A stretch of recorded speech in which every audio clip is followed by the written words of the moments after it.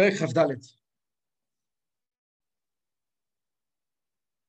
דיברנו בפרקים הקודמים על המשמעות של מצוות. שהמצוות זה הדבר האמיתי היחידי שקיים בעולם. כל דבר אחר הוא לא אמיתי. זה הדבר האמיתי, העולם נברא. המצוות הן לא רק כלי עזר לחיים טובים ומתוקנים בעולם. המצוות הן הדבר האמיתי, הם גילוי השם. והעולם הוא הנספח של המצוות, הוא אפשרות לקיים מצוות. כך דיברנו בפרק כ"ג וכ"ד. עכשיו נראה להפך, איך זה בעבירות. פרק כ"ד. וזה לעומת זה. כן, שעשה מצוות לא תעשה. דאורייתא, וכל איסורי דרבנן. מאחר שהם נגד רצונו, וחוכמתו יתברך, ויבחם ממש, הם נפרדים מייחודו ואחדותו יתברך, בתכלית הפירוד ממש כמו סטרא אחרא. והקליפה הנקראת עבודה זרה ואלוהים אחרים, מחמת הסתר פנים של רצון היום כנען. אנחנו דיברנו שהאמת, נקודת ההסבר של הפרקים האלה הייתה, שהאמת היא שהכל עומד על דבר אחד, אין עוד מלבדו.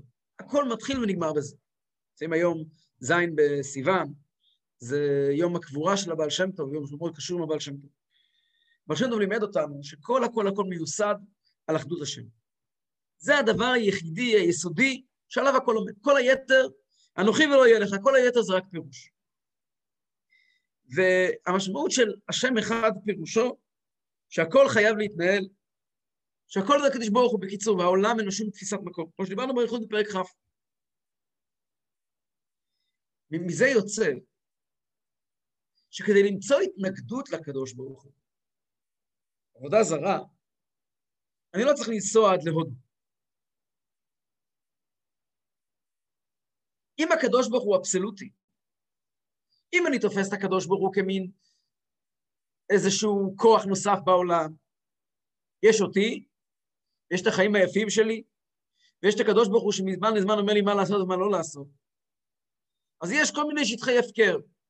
יש מה שחובה, יש מה שאסור, ויש שטחי הפקר באמצע, מה הספורט, אתה יודע.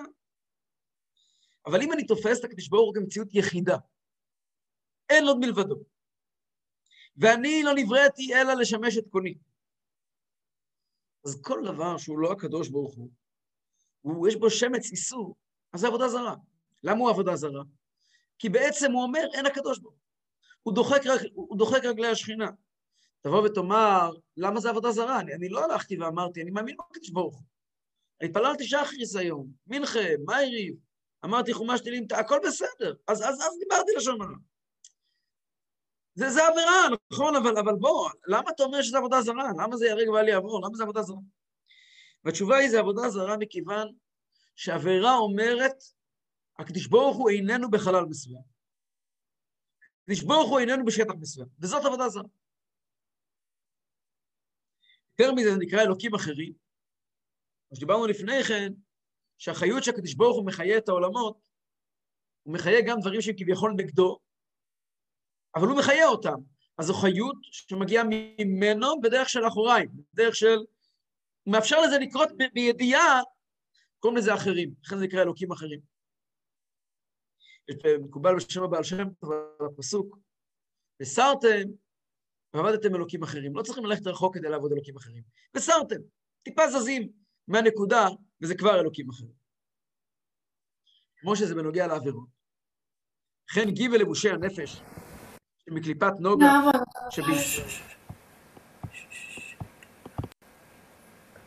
שמחשבה, דיבור ומעשה, המלובשים בשסה לא תעשה דאורייתא ודרבנן.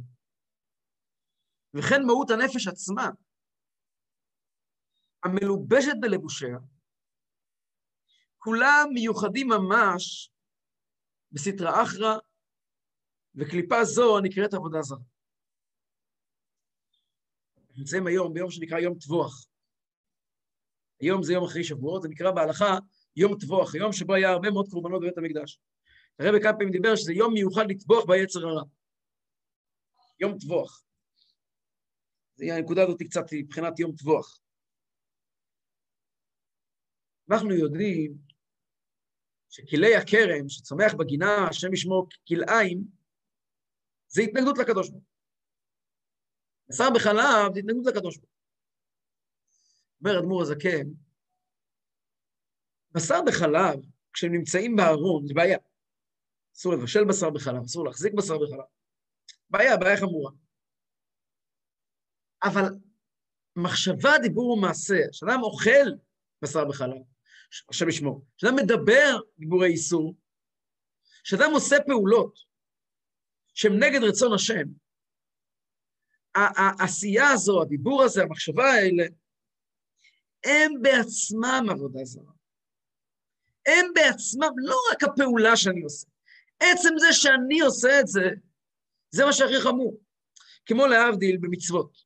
מי שיודע, יש באנציקלופדיה תלמודית, יש ערך אתרוג, יש ערך מצה, ויש ערך אכילת מצה. יש ערך מרור, ויש ערך אכילת מרור. שני דברים שונים. מרור, מה זה המרור, איך מכינים אותו, מתי הוא קשר, מתי הוא לא קשר. אכילת מרור זה איך אוכלים מרור. מצה זה איך מייצרים מצה, אכילת מצה זה מצווה, זה שני דברים שונים. מעבר לעבירה יש את מי שעובר את העבירה. כשאדם עובר את העבירה, הכוחות שעוברים את העבירה, אלו כוחות אלוקיים של האדם. האדם כל כולו חי מאלוקות. שהולכים ויורדים ומחיים התנגדות לקדוש ברוך הוא. יותר מזה, וכן מהות הנפש עצמה, המלובשת בלבושיה, כולם מיוחדים ממש בסתרה אחרא, וקליפה זו הנקראת עבודה זרה. לא רק הפעולות שלי, הרי דיברנו בפרק ג', בפרק ד', שהלבושי, הנפש, מחשבה דיבור, מה זה נקראים לבושים? למה הם לבושים? כי הנפש מתלבשת בהם, הנפש פועלת דרכם. זאת אומרת, שכאשר אני מדבר לשון הרע, זה לא רק שכוח הדיבור שלי מדבר לשון הרע. אני מלובש בכוח הדיבור שמדבר לשון הרע. אז גם האני שלי נהיה סתרה אחת. ולא עוד, לא רק שהוא נהיה סתרה אחת, יותר גרוע, אלא שבטלים ותפלים אליה, וגרועים ופחותים ממנה מאוד. למעשה אני נהיה יותר גרוע מאשר העבירה שאני עובר. כמו שבמצווה אמרנו, שכשיהודי מקיים מצווה הוא מתרומם למעלה מכל מה שהוא חושב על עצמו. שם ישמור ויציל, כשיהודי עובר עבירה, אז הוא והלבושים שלו הם יותר גרועים מהעבירה. יותר גרועים בסתרה האחת ויותר גרועים מהעבודה זרה. למה יותר גרועים? כי היא אינה מלובשת בגוף חומרי. היא יודעת את ריבונה, ואינה מורדת בו לפעול פעולתה במשלחת מלאכי רעים שלה, שלא בשליחותו של מקום ברוך הוא חס ושלום. כמאמר בלעם, לא אוכל לעבור את פי השם, וגומר. העבודה הזרה עצמה, כוחות הטומאה עצמם, הם בסך הכל חיילים. כוחות הטומאה הקיימים בעולם לא מתנגדים לקדוש ברוך הוא. הם אמנם משקפים התנגדות לקדוש ברוך הוא, אבל הם עצמם לא מתנגדים לקדוש ברוך הוא. הם עושים את מה שאמרו להם לעשות. בלעם, שהוא מייצג המושלם של הקליפה בעולם, נגד של משה רבינו, פרשת בלק חוזרת כל הצירה והצירה, ראשון, שני, שלישי, לא אוכל לעבור על פי השם. אומר בלעם הרשע, שעין גבוהה ונפש רחבה, כל המידות הרעות שמנו בו חכמים, אומר, אני לא יכול לעבור על פי השם, לעשות קטנה או גדולה. הוא אמנם המייצג של הרע בעולם, אבל הוא לא יכול לסטות כמלוא נימה מרצון השם. מי כן יכול לסטות מרצון השם? מרצון השם אני יכול לסטות. בלעם לא, אני כן. לבלעם אין בחירה חופשית. הוא המייצג של הרע בעולם. יחיה סנואר, ימח שמי וזכרו, לא יכול לעבור על רצון השם. הוא לא יכול. מי יכול? אני יכול. ואף שנקרא עבודה זרה. איך אתה אומר שעבודה זרה לא עוברת על רצון השם? הרי זה עבודה זרה. אומר אדמו"ר הזקן, הכרו לאלוקא דאלוקאי, הרי כתוב בגמרא, שאומות העולם קוראים לקדוש ברוך הוא אלוקי האלוקים. אומרים את זה בתפילה, הודו לאלוקי האלוקים. זאת אומרת, הם מכירים בכך שהוא העליון מכולם. ואינם יכולים לעבור כלל רצונו יתברך. הם לא יכולים לעבור רצון השם. כי יודעים ומשיגים שהוא חיותם וקיומם, שיונקים מבחינת אחוריים דאחוריים, של רצון העליון וברוך הוא המקיף עליהם. הם יודעים שהחיות שלהם מגיעה בסופו של דבר, אחוריים דאחוריים, אבל מגיעה בסופו של דבר מהרצון העליון ברוך. זאת אומרת ככה. מה פירוש המילה עבירה? כתוב בחסידות, כתוב בכתבי אריזה. יש פסוק שאומר, שופך דם האדם באדם. שופך דם האדם באדם דמו ישפך, כי בצלם אלוקים עשה את האדם. אז אריזה אומר, שופך דם האדם באדם, כי בצלם אלוקים עשה את האדם. מה הכוונה? סדר שבה הקדוש ברוך הוא מתגלה בעולם נקרא אדם. קראנו אתמול בהפטרה, ועל דמות הכיסא דמות כמראה אדם. הקדוש ברוך הוא כפי שהוא מתגלה בעולמות הוא נקרא אדם, אדם העליון. יש עוד דבר, אדם שנקרא, יש אדם, ולעומת זה עשה אלוקים, כוח הטומאה גם נקרא אדם, אדם בליעה. גוי, או העולם מצד עצמו, אין לו נגיעה באדם העליון. במילא הוא לא יכול לשפוך את דם האדם. יהודי שעליו נאמר כי בצלם אלוקים עשה את האדם, הוא מחובר לאדם העליון. במילא כל פעולה שלנו היא משמעותית, כי היא פוגמת באדם העליון, ולוקחת את הדם שלו, כלומר את החיות האלוקית, אל הקליפות. כתוב בחסידות, למה נקראת עבירה בשם עבירה? מה זה עבירה? עבירה זה מלשון לעשות העברה, להעביר כוח, להעביר כוח. העולם בנוי בצורה כזאת שלטומאה אין כוח. מאיפה יש לה כן כוח? מאיפה יש לה כוח? אתה ציור של הקדוש ברוך הוא.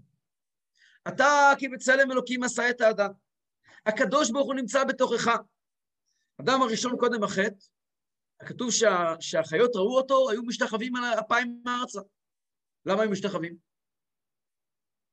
האדם הראשון הרי היה ההפך הכי גדול מעבודה זרה. איך יכול להיות שהם השתחוו? לאדם. כתוב בחסידות, כמו שכשאנחנו מגיעים בעזרת השם לבקר בבית המקדש, במהרה בימינו, משתחווים. למי אתה משתחווה? לעצים ואחר.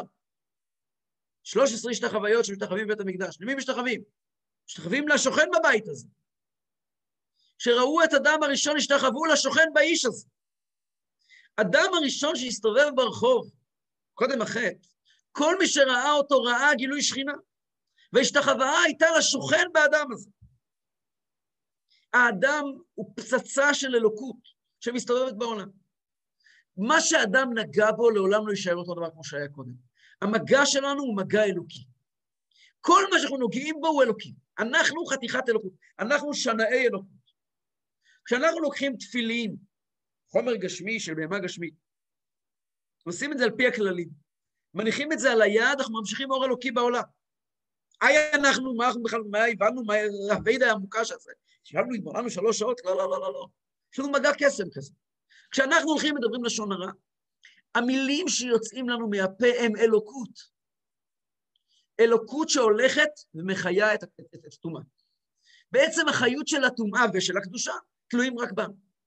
זה מפורש בפרקי אבות. כתוב בפרקי אבות, ב10 מאמרות נברא העולם, ומה תלמוד לומר ולא במאמר אחד יכול להיברות. עונה המשנה, כדי לקיים את העולם שנברא ב10 מאמרות, כדי ליתן שכר טוב לצדיקים, שמקיימים את העולם שנברא ב10 מאמרות, כדי להיפרע מן הרשעים, שמאבדים את העולם שנברא ב10 מאמרות. מה הפירוש?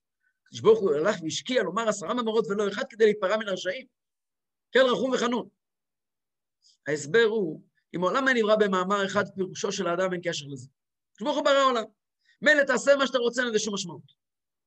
ברגע שקדוש ברוך הוא ברא את העולם ב10 מאמרות שמכוונים כנגד כל חלקי האדם, והאדם מחובר לזה עם כל הפרטים שלו, כשאדם הולך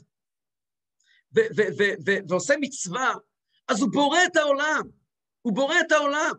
כשאדם עובר עבירה, הוא מחריב את העולם. זה אומר עד כמה האדם הוא גדול. שימו לב, זה המוסר של חסידות. חסידות שהיא מגיעה ואומרת לבן אדם, כשאתה עובר עבירה, אתה בעצם עושה דברים הכי חמורים שיש. מה היא בעצם אומרת לו? אתה כל כך גדול, זה מה שהיא אומרת. אתה כל כך גדול, שכל מגע שלך הוא אלוקות. מלכל פעולה שלך יש לה משמעות עד אין סוף, עד בלי גבול.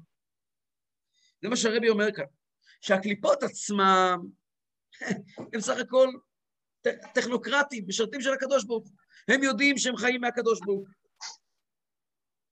אלא שיניקתם וחיותם שבתוכם, מבחינת הגלות בתוכם, להחשיב עצמם אלוקות, והרי זו כפירה באחדותו. הם חיים מהקדוש ברוך הוא, אבל הם מרגישים את עצמם מציאות עצמאית קצת. וזה כפירה באחדות השם. אבל מכל מקום אינם כופרים, וכי חשוב בהשם לגמרי ולומר לא הוא, גם הקליפות הכי חמורות לא אומרים אין אלוקות, אלא לקרו לאלוקד אלוקי, אומרים הוא אלוקי האלוקים. דהיינו חיותם וקיומם הנמשך ויורד עליהם רצונו יתברך. ולכן אינם אומרים רצונו יתברך לעולם, הקליפות לעולם לא יעברו לרצון השם, אין להם יכולת כזאת, אין להם רשות לעבור לרצון השם.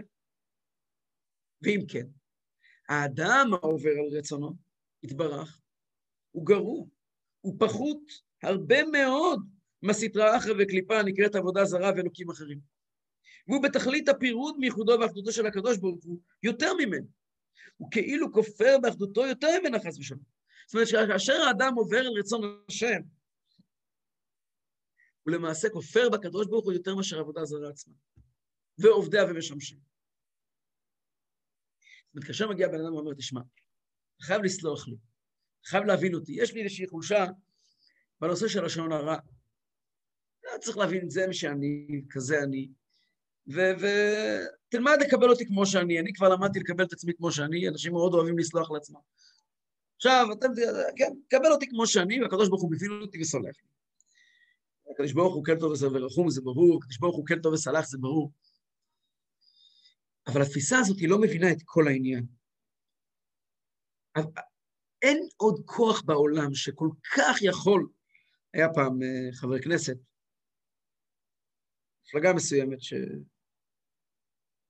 עסוקה במפלגה דתית כאילו, שבזמנו הובילה מהלכים אנטי-יהודיים באופן מאוד מאוד קיצוני. בעיקר בסוגיה של, בגזרה האיומה של מיהו יהודי. והיה אז אחד מהשרים, שר הדתות. אותם ימים, היה אדם דתי חובש כיפה, שתרפד כל הזדמנות שהיה לתקן את החוק של מיהו יהודי. והרבי, שהנושא הזה כאב לו, ובאופן לא רגיל, הרבי היה צועק על זה כל שבת. באמת לרבי זה נגד עד דכדוכה של נפש. שתי הנושאים של מיהו יהודי והחזרת שטחים, ששניהם, אותה מפלגה, לא משנה כעת, כבר לא רלוונטי היום, היא כבר בקושי קיימת, אז שהם הובילו את כל מיני מהלכים. עכשיו, אותו יהודי, אשתו, הייתה צאצאית של אדמו"רי חב"ד.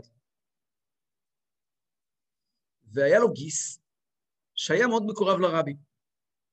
גיסו הגיע פעם לרבי, והוא מאוד מאוד כאב לו שרבי כל כך לוקח ללב את העניין הזה, מה שגיסו בעצם עושה. שמע את הסיפור הזה ממנו בעצמו. אז הוא נכנס לרבי ליחידות, הוא עושה תרגיל חכם יש לומר. כתב פתק. הפתק הוא ביקש ברכה עבור כל המשפחה שלו, הוא פירט את כולם בשמות. חוץ מהשם של גיסו שהיה השר. הביא לרבי את הפתק. רבי קורא את הפתק, והרבי אומר לו, חסר פה שם.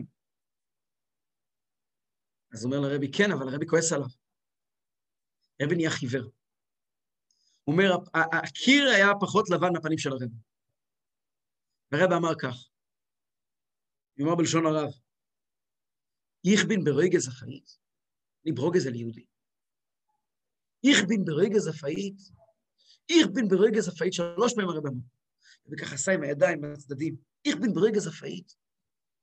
הוא פשוט ראה שכביכול הוא ממש שלח חץ בתוך הלב של הרבי. ואז ממש אומר שהפנים של הרבי היו לבנות, ועלה אדום לפנים של הרבי, והרבי אמר בקול חנוק, כואב לי שהוא כל כך יכול לעשות והוא לא עושה. הסיפור הזה, אני חושב שהוא מאוד מדגים את הרעיון. איך מסתכלים על בעל החיים? הרי אני לא כעת עוסק, אנחנו לא עוסקים כעת בנושא ההיסטוריה הזאת, מה שהחורבן שאותו יהודי המית על עם ישראל עד היום, לא זה הנקודה. התגובה של הרבי, בדיוק הפוך. אני מחזיק ממנו, עולמות אני מחזיק ממנו. אני באמת מחזיק ממנו. אני לא סתם צועק, לא מבזבז את הזמן שלי. אני מחזיק מהאדם הזה מאוד מאוד מאוד מאוד, ולכן אני כועס. אם לא הייתי מחזיק ממנו, לא הייתי אומר מילה. הוא יכול לעשות, אז למה הוא לא עושה? וזה אי אפשר לומר לקליפות. אף אחד לא יכול להיות בכעס על יחיא סנוואר. מה יש לך להיות בכעס? רצועה להלקה, הקדוש ברוך הוא לקח לו רצועה, להרביץ לנו. הרצועה קוראים היום יחיא סנוואר, מחר קוראים לזה חיזבאללה, מחרתיים קוראים לזה איראן. זה רצועה להלקה, הקדוש ברוך הוא יש לו רצועה, והרצועות הוא מזכיר לנו מה התפקיד שלנו בעולם. אף אחד אין טענות אליהם. הקדוש ברוך הוא ישלם להם, עשה להם כמדיין, כסיסרא, כיבין בנחל קישון, נשמדו ואין דור היו דומן לאדמה. הקדוש ברוך הוא ישמיד אותם בשנא השם. אבל הם, מישהו מגיע בציפיות מהם. מי יש ציפיות? יש ציפיות ממני, אני צריך לדעת שיש ציפיות ממני. כמה ילדים היו כמה ילדים הבאת עליי לשמוע 10 הדיברות בשבועות? פה אתה יכול לעשות. כמה אנשים דאגת שאני יכול תפילין? זה אתה יכול לעשות. ממילא פה, כשמדברים איתך בשפה הזאת, צריך לזכור שאתה הכי חשוב בעולם. ולכן יש כלפינו תביעה.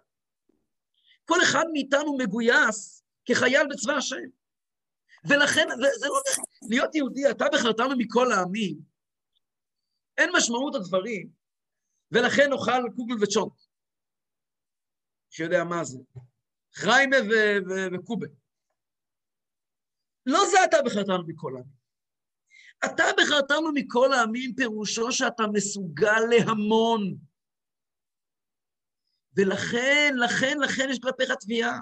ובמידה מסוימת, יהודי צריך לומר לעצמו, חד ושלום לא על יהודי אחר, אבל על עצמו, שהוא גרוע, הוא פחות הרבה מאוד מהסטרא אחרא וקליפה. כי בעצם מי שמתנגד לקדוש ברוך הוא ברמת המבחן, מי מתנגד יותר, אני או יחיא סנוואר? התשובה היא אני. אבל התשובה הזאת לא אמורה לדכא אותי, היא אמורה לרומם אותי. בגלל שאני מסוגל, יש מכתב של הרמב"ם, גר תימן. יש כמה, הרבה מכתבים של הרמב"ם, אבל יש 3 מכתבים הכי מפורסמים של הרמב"ם, אחד מהם באיגרת תימן. באיגרת תימן הרמב"ם כותב, שירובעם בן נבט, שחטא והחטיא את ישראל, יבוא איתו דין בעולם הבא, לא רק על זה שהוא העמיד עגלים ודנו בבאר שבע ומנע מכל ישראל לעלות לבית המקדש, ולא רק על זה שהוא הביא לעולם הזה את כל העניין של עבודה זרה ל10 שבטים מישראל, הדיח אותם הקדוש ברוך הוא, חטא והחטיא את הרבים, יבוא איתו חשבון שהוא לא שמר עירובי תבשילים. כך כותב הרמב"ם. מה הפירוש בזה? אז מי שמבין לא נכון, הקדוש ברוך הוא כאילו נוקם וקנא ורודף אחרי בן אדם, מחפש רק לעשות אחריו. אבל לא זה מה שהרמב"ם אומר. הרמב"ם אומר, הקדוש ברוך הוא מגיע ואומר לירובעם בן נבט, אני עדיין סומך עליך. אני עדיין מאמין בך. כל פעולה ופעולה בפני עצמה, אני חושב שאתה עדיין יכול, ואתה עדיין יכול, ואתה עדיין יכול. לרגע אחד אני לא מוכן לשחרר את המילים האלה, יש לך את היכולת לעשות. שבת האחרונה, בית חב"ד, בחג, אנחנו אירחנו 70 איש. בליל שבת, בליל החג, היה שם נרות שבת, והזמרנו שנדליק. הייתה שם אישה אחת, שלא הייתה מוכנה להדליק נרות חג. למה לא מוכנה להדליק? אני לא שומר את החג, אז לא מתאים שאני אדליק. שאת לא שומרת את החג. הקדוש ברוך הוא יעזור אותי לשמור את החג, אבל את יודעת שיש לך יכולת אינסופית, עכשיו תדליקי את מה שאת פועלת. הרבי חינך אותנו, זה פשוט היה עכשיו. הרבי חינך אותנו, זה בכלל לא משנה הסיפור הכללי, כל פרט בפני עצמו. אתה יכול עכשיו לעשות, פעם הרבי אמר, שאם אפשר לפעול על יהודי שיאכל ארוחה אחת כשרה, זה גם עולם ומלואו. לא רק שלא יאכל, לא למנוע ממנו לאכול טרף, שיאכל ארוחה כשרה, זה גם עולם ומלואו. יהודי מסוגל. ולפה הוא בעיקר מדבר על הצד השני, התביעות שיש כלפי. כמו שכתוב בעץ חיים, שם באמת סוף פרק ד', שהרע שבעולם הזה החומרי, הוא שמרי הקליפות הגסות חולו. שהרע שנמצא בעולם הזה זה הרע הכי נמוך שיש, הכי גס שיש. הוא תכלית הבירור וכולו, וזה הדבר הכי לא מבורר. ולכן כל מעשי העולם הזה, קשים ורעים ורשעים גוברים בכולו. לכן כל כך רע כאן בעולם הזה. למה כל כך רע כאן בעולם הזה? כיוון שהעולם הזה לא משקף את אחדות השם, הוא משקף את הבא לי ומתחשק לי בלבד. מכאן לפרשת השבוע. ולכן אמרו רבותינו זכרונם לברכה על פסוק כי תסתה אשתו. אין אדם עובר עבירה וכו'. אלא אם כן נכנס בו רוח שטות. כתוב בגמרא, פרשת שבוע שלנו, איש כי תסתה אשתו. תסתה כתוב בסין וטט. בלשון השטות. אין אדם עובר עבירה, אלא אם כן נכנס בו רוח שטות. מה זה רוח שטות? אז היום הרבה אנשים אומרים, נכנסה ברוח שטות, זה מין תירוץ כזה לעבירות. אבל מה פתאום? אפילו, פה הרב אומר את הנקודה, אפילו אישה מנאפת, שדעתה קלה, שהיא בתחתית של התחתית של התחתית של החברה, חסרת כל חוט שדרה. גם אישה כזו, אומרים עליה, שאם היא עוברת עבירה זה בגלל רוח שטות. למה? גם היא הייתה מושלת ברוח תאוותה, לולי רוח שטות שבה. מה זה רוח שטות? המכסה ומסתיר ומעלים את האהבה המסותרת שבנפשה האלוקית, לדבקה באמונת השם וייחודו ואחדותו, ולא להיפרד חד ושלום מאחדותו, אפילו נוטלים את נפשה ממנה לעבוד עבודה זרה חד ושלום. ואפילו בהשתחוואה לבדה, בלי שום אמונה בלב כלל. וכל שכן לכבוש היצר ותאוות הניאוף, שהם איסורים קלים ממיתה השם ישמרנו. זאת אומרת ככה, אנחנו אחרי שהבנו שכל עבירה היא בעצם עבודה זרה, ואחרי שלמדנו פרק ח' וי"ט, שכל יהודי מוכן למסור את נפשו שלו לא לעבוד עבודה זרה, אז איך רואים שבן אדם עובר עבירות. אומר הרב, בואו נסתכל מה כתוב בחז"ל על סוג האנשים הכי תחתון בחברה היהודית. אותה אישה שעליה נאמר, אותה אישה שמתנהגת בצורה לא צנועה, בצורה הכי חמורה שיש. עליה נאמר שהיא עושה את זה מכוח רוח שטות. מה זה רוח שטות? תגיד, זה רגלי חיים, זה חברה לא מתוקנת, היא גדלה בכאלה מקומות ש... לא. זה רוח שטות. מאיפה אני יודע שזה רוח שטות? כי מישהו דיבר מילה נגד יהודים בחצי משפט, היא כבר הלכה ונתקע מסלקום את עצמה ואת כל החברים שלה. אם מישהו אמר מילה נגד יהודים, היא כבר רצה ונתקע, עשתה מבצע בכל השכונה, היא נתקע 100 אנשים מסלקום. אז מה אתה אומר שלא אכפת לה מהקדוש ברוך הוא? היא הרגישה שהדבר הזה זה נגד הקדוש ברוך הוא. היא קמה והרימה ועשתה. אותה אישה עצמה, כשמישהו מדבר מילה על חיילי צה"ל, היא מוכנה לשחוט אותו עם סכין שחיטה. ואותה אישה עצמה, כשמישהו מגיע אליה ואומר לה מילה נגד הקדוש ברוך הוא, אתה תדבר פה על הקדוש ברוך הוא. כשמגיע לדבר הזה, מה קורה? יש פה, זה השיטה של היצר הרע, יש פה משבש מערכות. חוסר הקליטה, שזה בעצם אותו דבר. אם היא הייתה קולטת את העבירות, זאת אומרת, יש לנו חיישן כזה, שכשהוא מזהה עבירה, הוא קופץ משתולל כמו משוגע. ברגע, הבעיה היא שהוא מנטרל לנו את החיישן, והוא נותן לנו להבין שזה לא עבירה, או שזה לא אותו דבר. הזכרתי מקודם את סבא שלי, הזכרתי מקודם את מי הוא יהודי. סיפור סבא שלי עליו השלום. הגיע לארץ מרוסיה, אז הוא היה חסיד ככה, לדוגמה. הגיע בשנות ה-70. יצא עם זקן מלא, עם משפחה גדולה. זה היה חתיכת דבר, זה היה בעיתון. אנשים דיברו על זה, זה לא היה סתם אירוע. בשנות ה-70 יוצא יהודי, משפחה כזאת. באותם ימים, היה עסקני חב"ד, היה להם פגישה עם הנשיא, בן צבי נדמה לי. ופנו אליו ואמרו לו, בוא תצטרף אלינו, אנחנו נראה לו איך נראה יהודי שזה עכשיו יצא מרוסיה, עם זקן מלא, וככה חסיד יצא מרוסיה, זה היה הפתעה. אבל תעשה טובה, תשמור את הפה שלך סגור. אז עסקני חב"ד יודעים מה הם צריכים לדבר, אתה מוצג ארכיוני, אתה לא יכול לדבר מילה. זה מה שיעזור עכשיו לאינטרסים של הרב, יאללה, הולך. הלכו לבן צבי, עמדו אצלו שם בלשכה, ופטפטו על ועל ואמרו לחיים, ואומרים ביידיש, הריצו דחקות, הכל בסדר. אז פתאום עלה הנושא של מי יהודי. והנשיא בן צבי אמר, תראו, אתם צריכים להבין, צריכים להתחשב ברפורמים, ביהודי התפוצות, באותו רגע, סבא שלי, שהיה נראה כמו אריה, קפץ מהמקום שלו, והתחיל לתת נאום, בן צבי הבין יידיש, כן? נתן לו נאום, בשביל זה ישבנו בכלא ברוסיה, בשביל זה, מה זה, זה נקרא מדינה יהודית, פה שמאפשרים דברים נגד ההלכה, צעקות, צעקות, צעקות, צעקות, כולם היו בשוק. הוא עומד וצועק כאילו הוא עומד מול חבר ברחוב.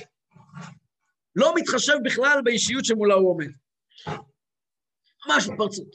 וכל העסקנים מנסים לרמוז לו, שתוק רגע, בוא נעתה פה.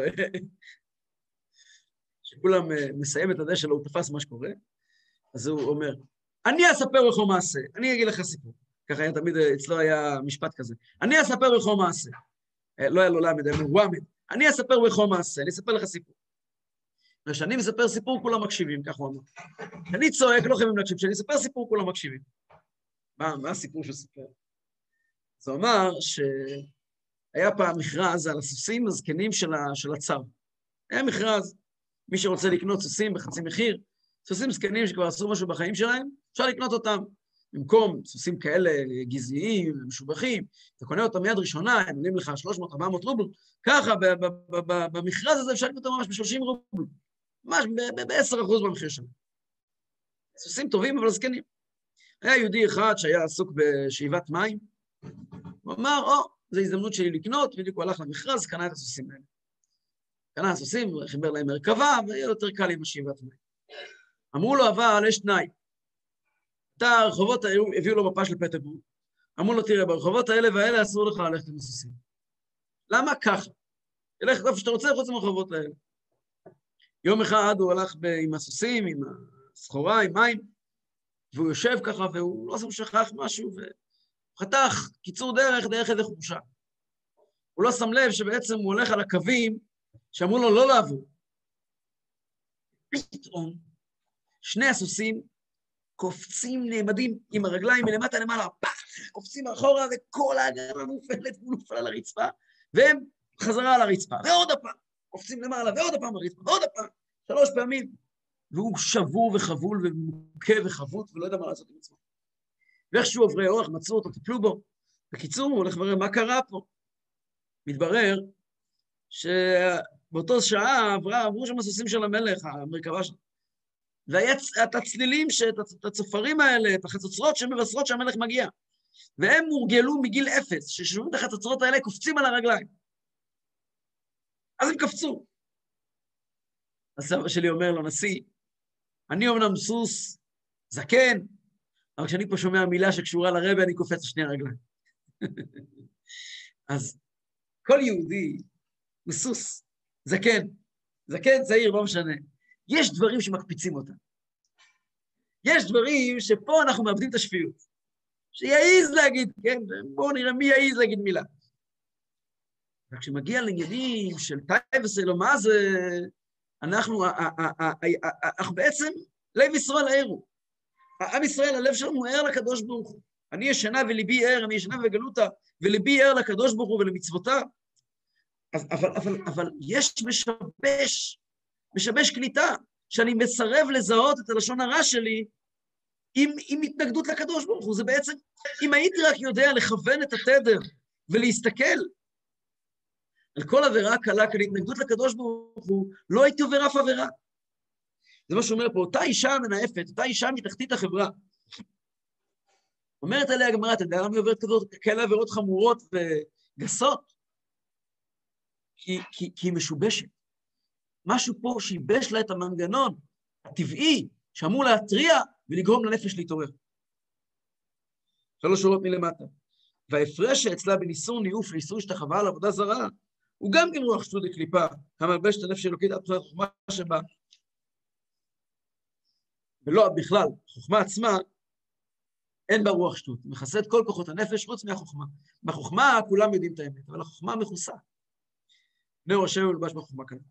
אבל באמת לאמיתו, אפילו עבירה קלה, הרי העוברה עובר על רצונו העליון ברוך.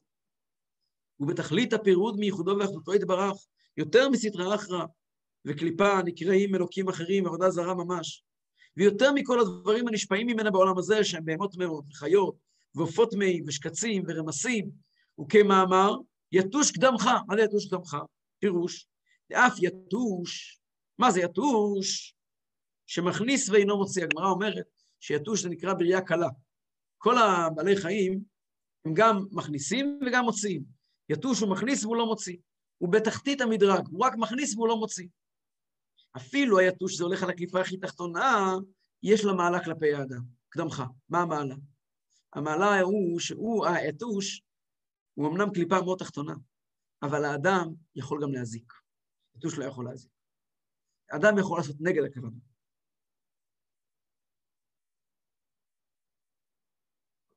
אף יתוש שמכניס ואינו מוציא, שהיא קליפה יותר תחתונה ורחוקה מבחינת הקדושה, המשפעת בתכלית הריחוק, קודמת לאיש החוטא, בהשתלשלות וירידת החיות מרצון היום ברוך הוא. וכל שכן שאר בעלי חיים הטמאים, אפילו חיות רעות, שכולם אינם משנים תפקידם, פקודתו יתברך, שמרה רוחם. גם כל הבעלי חיים, כולם עושים רק מה שקדוש ברוך הוא רוצה. ואף אגב דיו לו חז יחולו, למרות אולי שתתפוס שיחה פעם עם איזה גמל, או חמור, או עכביש, לא תשמע ממנו, אין עוד בלבדו. יש כזה פתגם חסידי שאומר, למה כשרוצים להגיד למישהו שהוא טיפש, אומרים שהוא חמור? תגיד לו שהוא גמל שלמה. למה אומרים שהוא חמור? אומרים שהחמור זה הבריאה היחידה בהיסטוריה שנתנו לה זכות דיבור. האתון בסיפור של בלעם, נתנו לה רמקול, אמרו לה, יש לך הזדמנות לתת נאום לאומה. נו, האתון לוקח את הרמקול, פעם ראשונה ויחידה בהיסטוריה, שבעל חיים שאיננו אדם יכול לדבר. נו, מה הוא יגיד לכולם? כל העולם עמד חיכה, מה יש לאתון לומר אחרי 2000 ומשהו שנים שהיא שותקת, ולקראת עוד 3000 ומשהו שנים שהיא הולכת לשתוק? מה יש נציג בעלי החיים, עלי אדמות, הולך לדבר? מה הולך להגיד? כולם היו בטוחים שיגיד משפט כמו אין עוד מלבדו. מה הוא אמר? אנוכי, אתונך, אני חמור. ומי אז יודעים שמישהו טיפש קוראים לו חמור. אורי כותב שחמור שתיבות חכם, מופלג ורב רבנן. אורי, אתה לא יודע כמה שאתה צודק.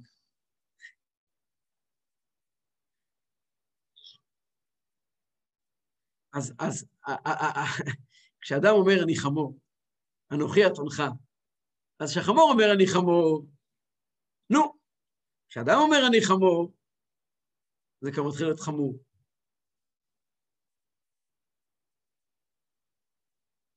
כמו שכתוב, ומרחם וחיתכם יהיה על כל חיית הארץ. בפירוש רבותינו זכרם לברכה, שאין חיה רעה מושלת באדם, אלא אם כן נדמה לה כי בהמה. חיה רעה, כידוע, לא יכולה לשלוט באדם, רק אם הוא נראה לה כמו בהמה. כי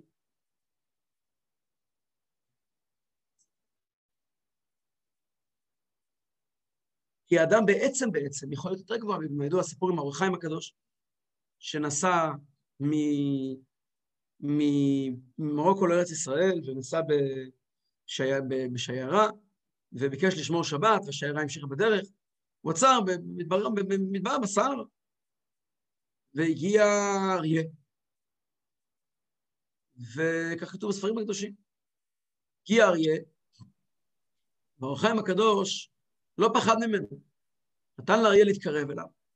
כשאריה התקרב אליו, אז האור החיים הראה לו שהוא שמור בבחינת בעניין של פגם הברית.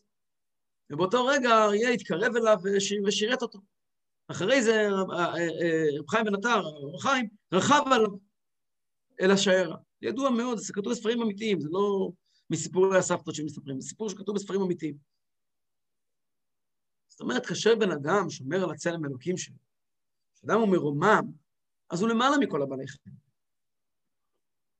ואין חיה רעה מושלת באדם, אלא אם כן נדמה לה כבהמה. והצדיקים שאין צלם אלוקים מסתלק מעל פניהם, כל חיות רעות התקפיין, כמה היו, כל החיות הרעות כופים את עצמם לפניהם. כמו שכתוב בזוהר גבי דניאל בגוב הריות, שהריות ראו אותו, ראו אדם, אז הם פחדו ממנו. אם כן, החוטא ועובר רצונו יתברך אפילו בעבירה קלה, בשעת מעשהו בתכלית הריחוק בקדושה העליונה, שייחודו ואחדותו יתברך, יותר מכל בעלי חיים הטמאים ושקצים ורמסים, המושפעים מסטרא אחרא וקליפת עבודה זרה. אז האדם הוא בעצם במדרג הכי תחתון, מי שעובר עבירה, עוד למטה מהבעלי חיים הכי גבוהים. ככה, אז למה כל כך חשוב לשמור על כל אדם? לדחות שבת בשביל אדם. מה שפיקוח נפש דוחה שאר עבירות, וגם יעבור ואל יהרג, אומרים אדם, תעבור עבירה. העיקר לכאורה עבירה יותר חמורה מהחיים שלנו. היינו כפירוש חכמינו ז"ל, אמרה התורה, חלל עליו שבת אחת כדי שישמור שבתות הרבה, כי כל יהודי יש לו בו פוטנציה, או יש לו פוטנציאל ענק. באמת נכון, עבירה שווה יותר מהחיים שלך. אבל פשוט אתה שוכח שאתה, יש לך בפוטנציה בלי סוף מצוות גם כן.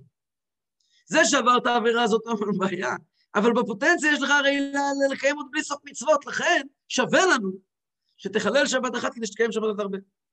ולא משום קלות העבירות וחומרן, לא בגלל שהחיים שלך שווים יותר מאשר העבירה.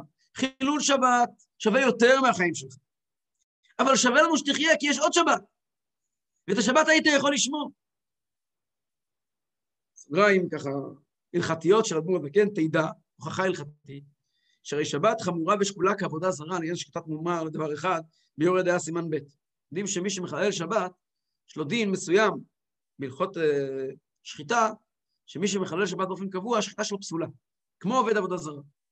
מה שאין מאומר לגילוי עריות. אם בן אדם אבל אנחנו יודעים שהוא רגיל לעבור עבירות של גילוי עריות, אז אנחנו יודעים שאם הוא שחט בהמה, זה בסדר גמור, בהמה כשרה.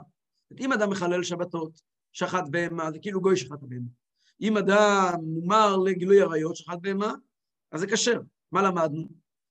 ששבת לא יותר קלה מגילוי עריות, אולי אפילו יותר חמורה מגילוי עריות.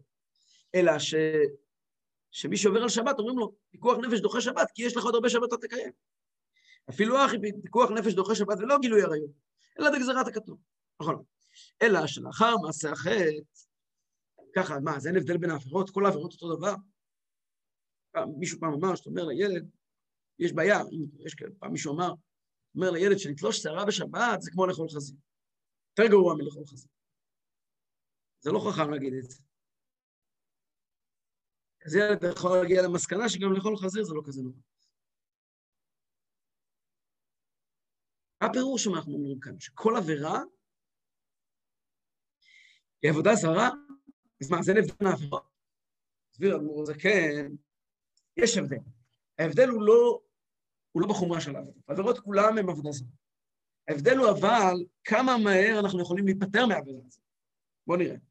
אלא שלאחר מעשה החטא, אם הם מעבירות שאין בהן כרת ומיטה בידי שמיים, שאין נפשו האלוקית מתה לגמרי ונחרצת בשורשה באלוקים חיים, רק שנפגם קצת דבקותה ואחיזתה בשורשה בחטא זה. גם נפשו החיונית הבהמית מלובשת בגופו וכן גופו, חוזרים עולים מסטרא אחרא וקליפה זו, ומתקרבים לקדושת נפש האלוקית המלובשת בהם, המאמינה בשם אחד. וגם בשעת החטא הייתה באומנה איתו יתברך. כשהייתה בבחינת גלות ממש תוך נפש הבהמית, מסטרא אחרא מחטיאה את הגוף ומורידה אותו עימה בעמקי שאול למטה, תחת טומאת סטרא אחרא וקליפת עבודה זרה שיש מראינו. ואין לך גלות גדול מזה, מאיגרא רמא חולו, עוד רגע נמשיך, את ההמשך. אומר, הסיבה שיש הבדל בין עבירות, זה מה האפקט של זה על הנשמה. עבירה שיש בה כרת, כביכול, קוראת את הנשמה מהשורש שלה. עבירה שאין בה כרת, אז זה מאוד מאוד חמור, אבל הנשמה נשארת מחוברת. כיוון שהיא נשארת מחוברת, אז היא יכולה לעלות. אם היא יכולה לעלות, היא כבר יכולה גם לעלות את הגוף, אדם יכול להתחרט ולשנות את החיים שלו. זה ההבדל. ההבדל הוא באמת לשון הרע, ועבודה זרה זאת הדבר. מבחינת החומר. ההבדל הוא כמה זה פוגם בנפש. היות שהנפש נשארת מחוברת על ידי עבירה אחרת, אז לכן יכולים אחר כך לחזור הביתה. אבל בשעת מעשה, כשהנשמה נמצאת בגלות, כשאדם עובר עבירה ונשמה נמצאת איתו בגלות, בקליפת עבודה זרה שמשמרנו, ואין לך גלות גדול מזה, מאיגרא רמא חולו. זה נקרא להוריד את האלוקות ששורת בנשמה, מאיגרא רמא לבירא עמיקתא. כמו שמתבאר למעלה, דשורש ומקור נפשו של כל אחד, מקור נפשו, כל בית ישראל הוא מחוכמה עילה. כל נפש, למדנו בפרק ב', בפרק י"ח, שכל נפש אלוקית, שורש שלה הוא בקדוש ברוך הוא בעצמו. והוא יתברך וחוכמתו אחד וכו'.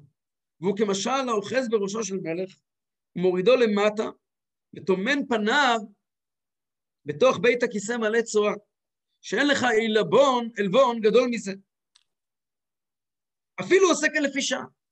אם מישהו לוקח ראשו של מלך, וטומן פניו בתוך בית הכיסא מלא צואה, גם אם הוא עושה את זה ל5 דקות, זה העלבון הכי גדול שיש. צריכים לדעת שאנחנו פניו של מלך. אנחנו בתוכנו קיים הכוח, הקדוש ברוך הוא אמר אתמול, כל אחד מאיתנו שמע, הקדוש ברוך הוא אמר לכל אחד מאיתנו, אנוכי השם אלוקיך, וכל אחד אמר, עם מי הדיבור מדבר אנוכי. כל אחד ידע שהקדוש ברוך הוא דיבר איתי. וכשיהודי יוצא ואחר כך עובר עבירה, אז הוא לוקח את הקדושה שנמצאת בתוכו, מכניס אותה בתוך הקליפות, שאין עלבון יותר גדול מזה. שהקליפות וסתרי אחר נקראים כי צואה כאן. ולמסקנה, צריכים לזכור כמה אנחנו גדולים. כשנזכור כמה אנחנו גדולים, אנחנו נזכור עד כמה אנחנו יכולים להועיל, וגם כמה אנחנו יכולים להזיק. ממילא, מה החשיבות הבלתי נגמרת של כל פעולה ופעולה שלנו. ברכה לכולם. חזק וברוך הבא.